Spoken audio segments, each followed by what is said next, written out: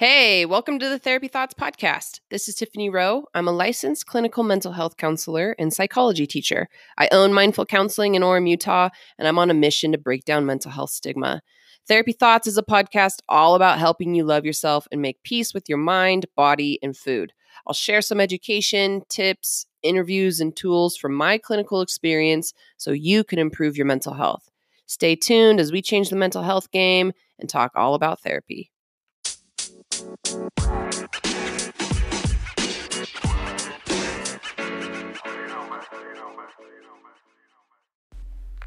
Hey everybody, welcome to episode 19 of Therapy Thoughts, the podcast. This is Tiffany Rowe, and today I'm going to put on my psychology teacher cap, and we're going to go down the history and talk all about the historical explanations of stigma and mental illness. So really, you could look at this podcast episode like an abnormal psychology lecture. What's the history of mental illness, and how does that impact stigma today? I want to start with the early perspectives. If you look at ancient explanations of abnormal behavior and mental illness, it starts off with a very interesting explanation. Now, before I jump into this, let me remind you that when I use the term abnormal, I don't mean that in a stigmatizing way, but it can absolutely be taken or used as a stigmatizing concept. But in the psychology field, we try to measure and categorize and use a dimensional perspective to understand behavior that causes harm to people and causes suffering. So when I say the word abnormal, what I mean is, we could statistically measure this out, that most people will not have this experience. Another way to measure abnormality is the amount of distress it causes, the amount of impairment in your life that it causes. And so we're talking about abnormal behavior, abnormal psychology, mental illness, mental health struggles. And that's kind of what I'm speaking to. So early on, ancient perspectives, we would see folks attribute abnormal behavior to supernatural causes, possession by demons and evil spirits. People would use exorcism as a treatment form. People would cut a hole into a person's skull to release the harmful spirit and have ritualistic ceremonies to try to heal people from their ails. I mean, hopefully we've moved away from this perspective because we know that's extremely stigmatizing and is not based in science or helping people today. If you move forward 460 to 377 BC, we start the development of medicine and medical concepts. And this helped replace this ancient supernatural theoretic view. And instead, we developed a more quote-unquote natural theory. These natural theories rejected the supernatural forces and instead started to say, hey, what can we observe? What do we know? What can be measured? What are causes of these events? You enter modern medicine, and we still rely on some of these ideas. Fast forward to the Middle Ages, and again, we're dealing with supernatural explanations of mental illness, which we kind of widely reject in the modern world. Middle Ages, people are saying it's demon possession that causes mental illness, and this is a prominent explanation for abnormal behavior. We see treatment focusing mainly on prayer, that you can pray away your symptoms, that you can use holy objects or relics, that you can travel to holy places. We can put you in confinement, again, using exorcism. We started to see a dramatic emergence of mass madness in Europe around this time, around the last half of the Middle Ages. So groups of individuals would just be afflicted at the same time with the same disorder or abnormal behaviors. So people would kind of explain this away with demon possessions and whatnot. The Renaissance time, we saw a rebirth of the natural and scientific approaches. So far you see this kind of back and forth, like supernatural causes. No, it's natural causes. No, once again, it's supernatural. So here we are in the Renaissance. And again, we're saying, okay, maybe this is scientific. Maybe it's more of a natural cause. Towards the end of the Middle Ages and the beginning of the Renaissance, we saw this happen. Physicians were focusing on bodily functions and medical treatments. And so the Renaissance, they introduced asylums. these special institutions known as asylums, they're places that were reserved to exclusively treat people with mental disorder. You might think, hey, that's great, like we're starting to treat people. But unfortunately, asylums did not provide treatment, and the living conditions were crappy. And usually it was just kind of a place like, hey, we're going to remove you from society and you can stay here. We moved into a Reformation between the mid-1700s and mid-1800s. We started to change what asylums were, and we would start to treat patients with more dignity and ethics. Asylums, you would see people chained up in dark rooms, isolated. And so in this Reformation movement, we started putting them in sunlight and unchaining patients and allowing them to exercise. Staff were required to be kind. The humane treatment of people became a treatment technique of mental illness, which may blow your mind today.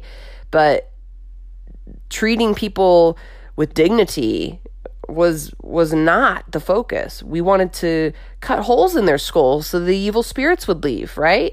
So thank goodness this Reformation movement came when it came to mental illness. And we really started seeing significant changes, and public attitudes started to shift and conditions started to shift. The modern era, we still have a lot of work to do, but the modern approach, I mean, we accept those with mental disorder as people. We understand that professional help, professional attention, applying the scientific, biomedical, psychological methods, that all of that is going to help us understand and treat mental disorder. So, in the modern era, there are a lot of theoretical perspectives that we've developed to understand this. There's no one truth to understanding abnormal behavior or psychology in general. There's many theories. I've taught entire semester-long courses just teaching the various theories of abnormal psychology and abnormal behavior and just psychology in general. And then counseling's a whole nother set of theories. And so there's no one true explanation. It depends on what theoretical orientation you have or what belief system you subscribe to. Many theories and perspectives developed during the late 19th century and throughout the 20th century. And lots of thought leaders emerged trying to guide the work on understanding and treating mental disorders. We have the biological method, the psychodynamic method, the cognitive method, the behavioral method, the sociocultural method, and many other theories of abnormal behavior. And what that has done is given us more to think about and more ways to explain. And today, the best explanation is a combination of all of them. So I'm going to briefly go over those major models. The biological model is focusing on genetics. It's focusing on genes and genotypes and phenotypes and how medicine and brain function can kind of help and explain mental illness. So we're going to look at neurons. We're going to look at synapses that exist between neurons and brain functions and all the major neurotransmitters.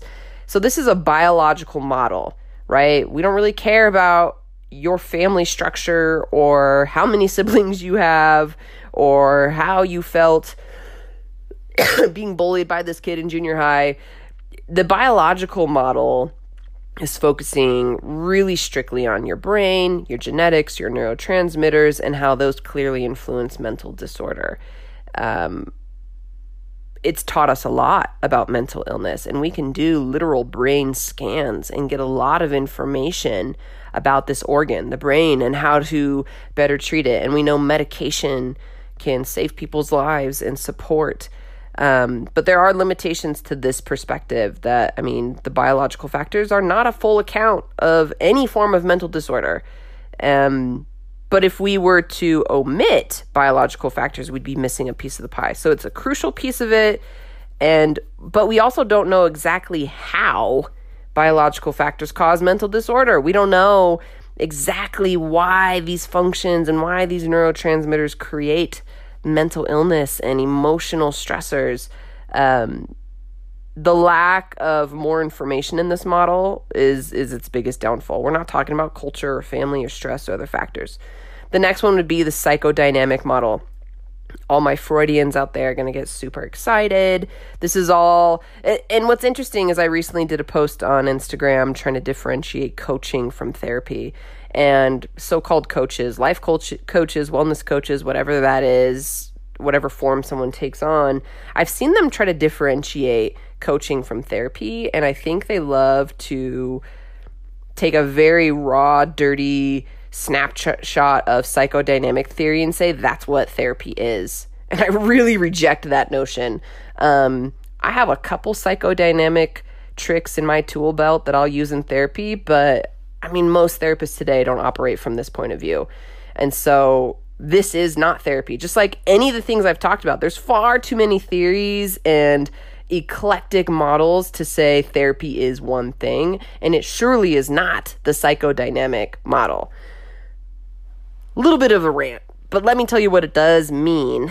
If the biological model focuses on brain structures and neurotransmitters, the psychodynamic model is focusing on the mental structures, the internal mental structures. So like this is all Sigmund Freud stuff. It's assuming that mental states and behaviors come from this subconscious mind and conflicts within this person.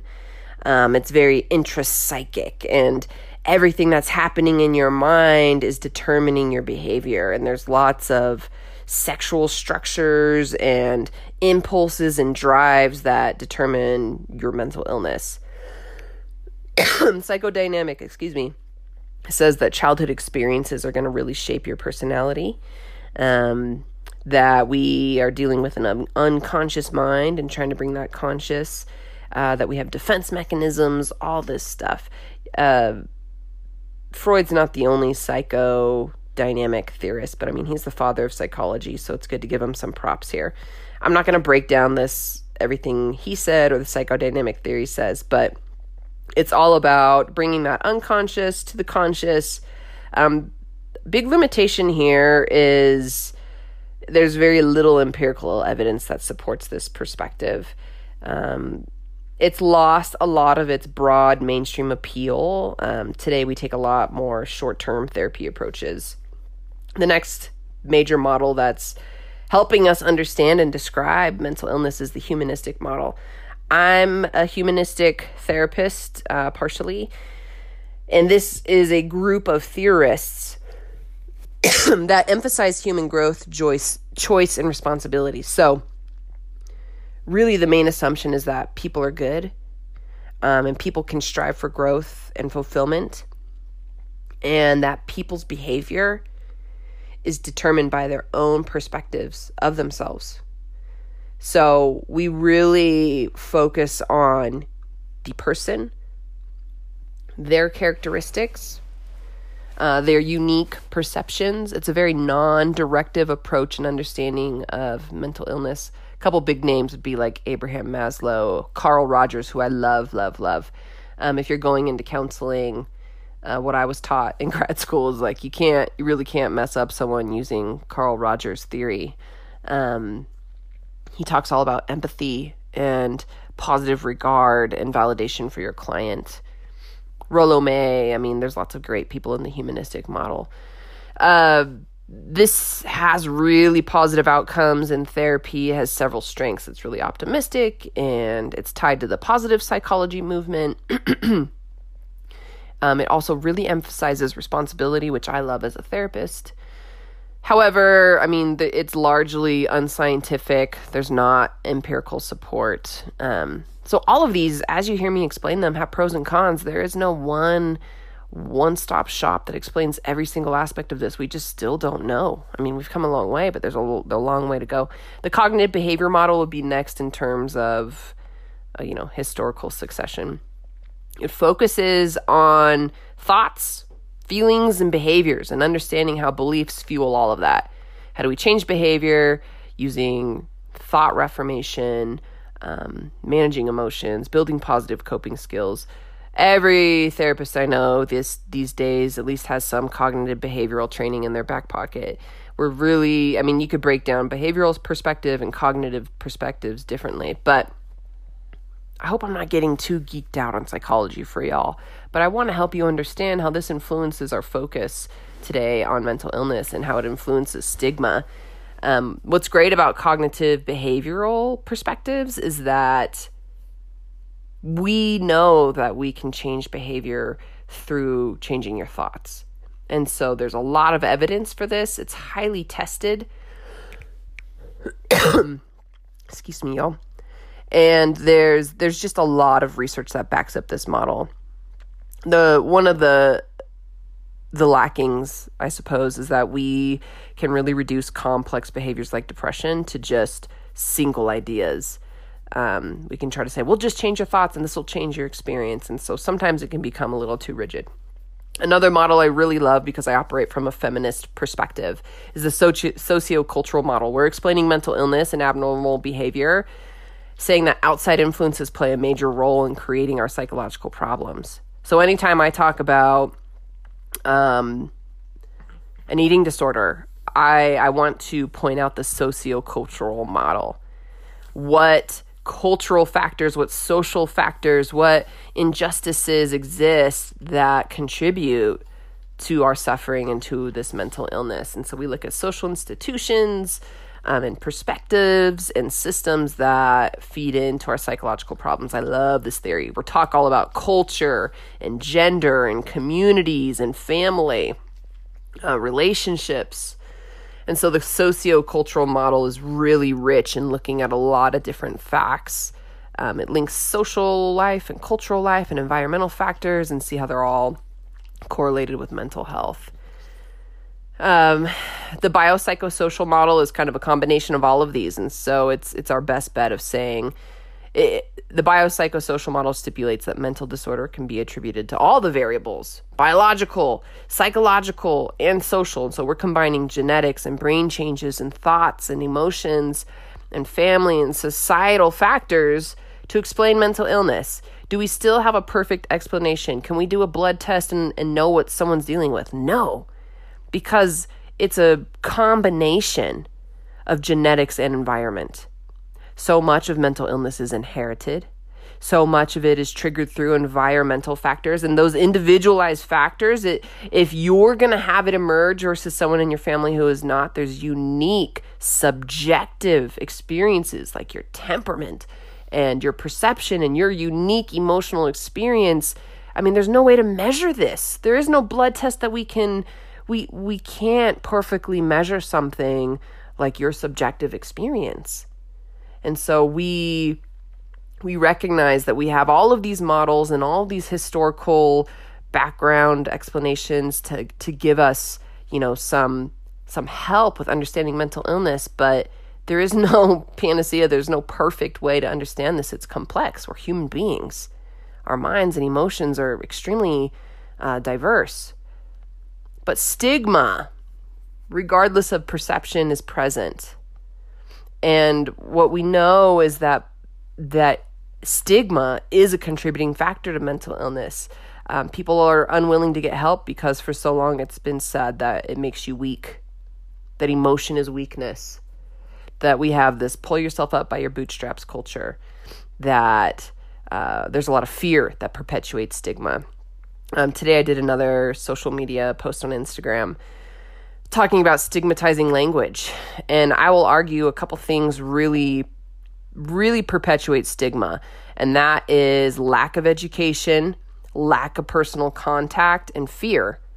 And we get all kinds of inaccurate ideas that are probably stemming from the fact that we think people need to have evil spirits released through their skulls, right? Like this fear is deep-seated, and this lack of education creates misunderstanding, which creates fear. And so we don't have contact. We're removed from, and so we're scared. And it's people's natural inclination to then have disgrace, and prejudice and stereotyping and discrimination. That's stigma. And now we have a general disgrace from the public in general, and it's it's further stigmatized through institutions and systems. I mean, that's me using that sociocultural perspective, right? But stigma has come through the history and through the lack of education. I mean, how many of us have had required abnormal psychology classes and classes about mental illness? None. You have to elect into college courses. New York just required some education on abnormal psychology and mental health in their schooling system, which that needs to be everyone. Because education, we know, is one of the top ways that we can fight stigma. Promoting personal contacts, another way. Educational efforts, we can distribute flyers and brochures and teach people facts about mental illness. Coming back to what I was saying, I posted on Instagram today about one way to fight this is to stop stigmatizing language. And the way we speak about mental illness is indicative of the stigma and indicative of the fear and ignorance. We'll say things like psycho, crazy, nuts, insane, words that systemically and systematically have been used to isolate and judge and harm those who are dealing with mental illness. And we use them as descriptors of us versus them today. We use this language to shame and isolate and stigmatize people. And that's one thing every single person listening to this podcast can stop. We can watch our language. We cannot use mental illness descriptors as insults. We can stop calling the weather names of mental illnesses. If you've ever used the word bipolar as an adjective for someone or something, that's stigmatizing language. If you've ever said someone looks anorexic, that's stigmatizing language, because anorexia isn't a body size. Anyone in any body size can have anorexia. Bipolar is not a descriptor of moodiness. Bipolar disorder is a severe mood disorder. It's not something to describe the weather, right? So this is a good check yourself moment and see how you perpetuate myths and stereotypes through your language. The stigma. We got to talk. We got to open up conversations. We got to talk about therapy and emotions. And we have to stop making emotions weak. I will argue that perpetuates all of this. If we want to make therapy cool, which is kind of my angle, is stopping the stigma around getting help, right? We have to say emotions aren't weak. And saying emotions is weak is something that blows my mind, because we are human beings. We must have emotion. It means we are alive. So there's so much social justice in this topic. There's a lot of systemic prejudice and oppression when it comes to the mentally ill and how we treat them and how we isolate and punish and use fear and language that is harmful. And so today I hope this gives you some perspective into why we are where we are, and that we know better and that we can speak better. We can open up and say, hey, yeah, I have anxiety, or I have postpartum, or oh my goodness, did you know I have a thought disorder, or this or that. Another thing I want you to do is to notice how media perpetuates stigma. Anytime I teach abnormal psychology, I have my students look for abnormal psychology in the news and in movies, and we always see the stigma perpetuated by people's over-exaggeration of mental illness, and usually like in horror movies. Using mental illness as, a dangerous, scary thing, when we know that the vast, vast majority of those who are mentally ill are not violent and do not cause harm. In fact, the research shows that they are victims of gun violence and harm, and oppression and discrimination, like I've talked about today. So I hope this has been interesting and helpful for you. If you find yourself wanting to know more about mental illness and abnormal psychology, head over to your local community college and take a class.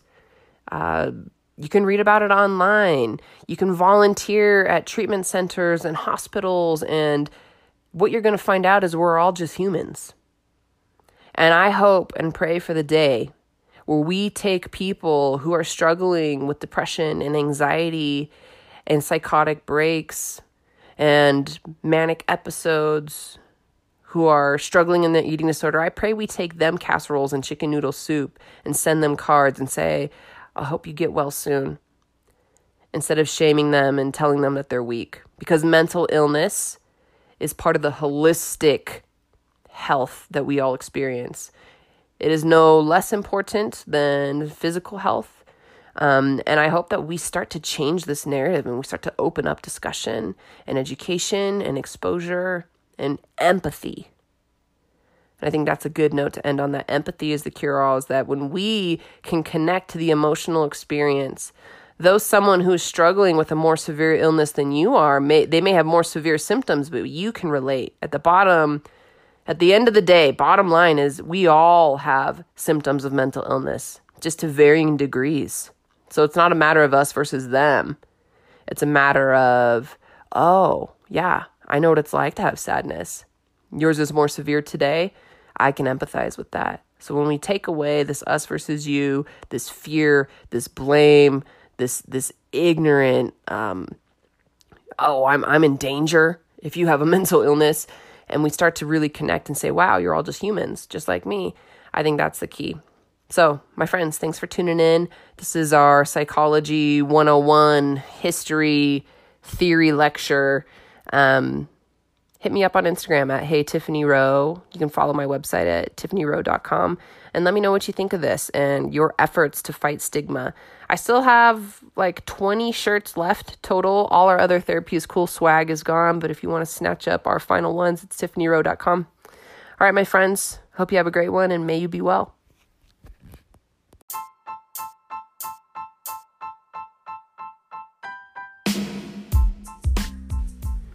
I appreciate you tuning in and supporting the Therapy Thoughts podcast. If you want to dive deeper into intuitive eating and body image and self-love, head over to tiffanyrowe.com. It's the hub of all of my courses, the podcast, my merch, and information about doing counseling and coaching with me. I hope you guys stick around for more. We have lots of exciting interviews and thought leaders coming onto the podcast. So until next time, may you be well.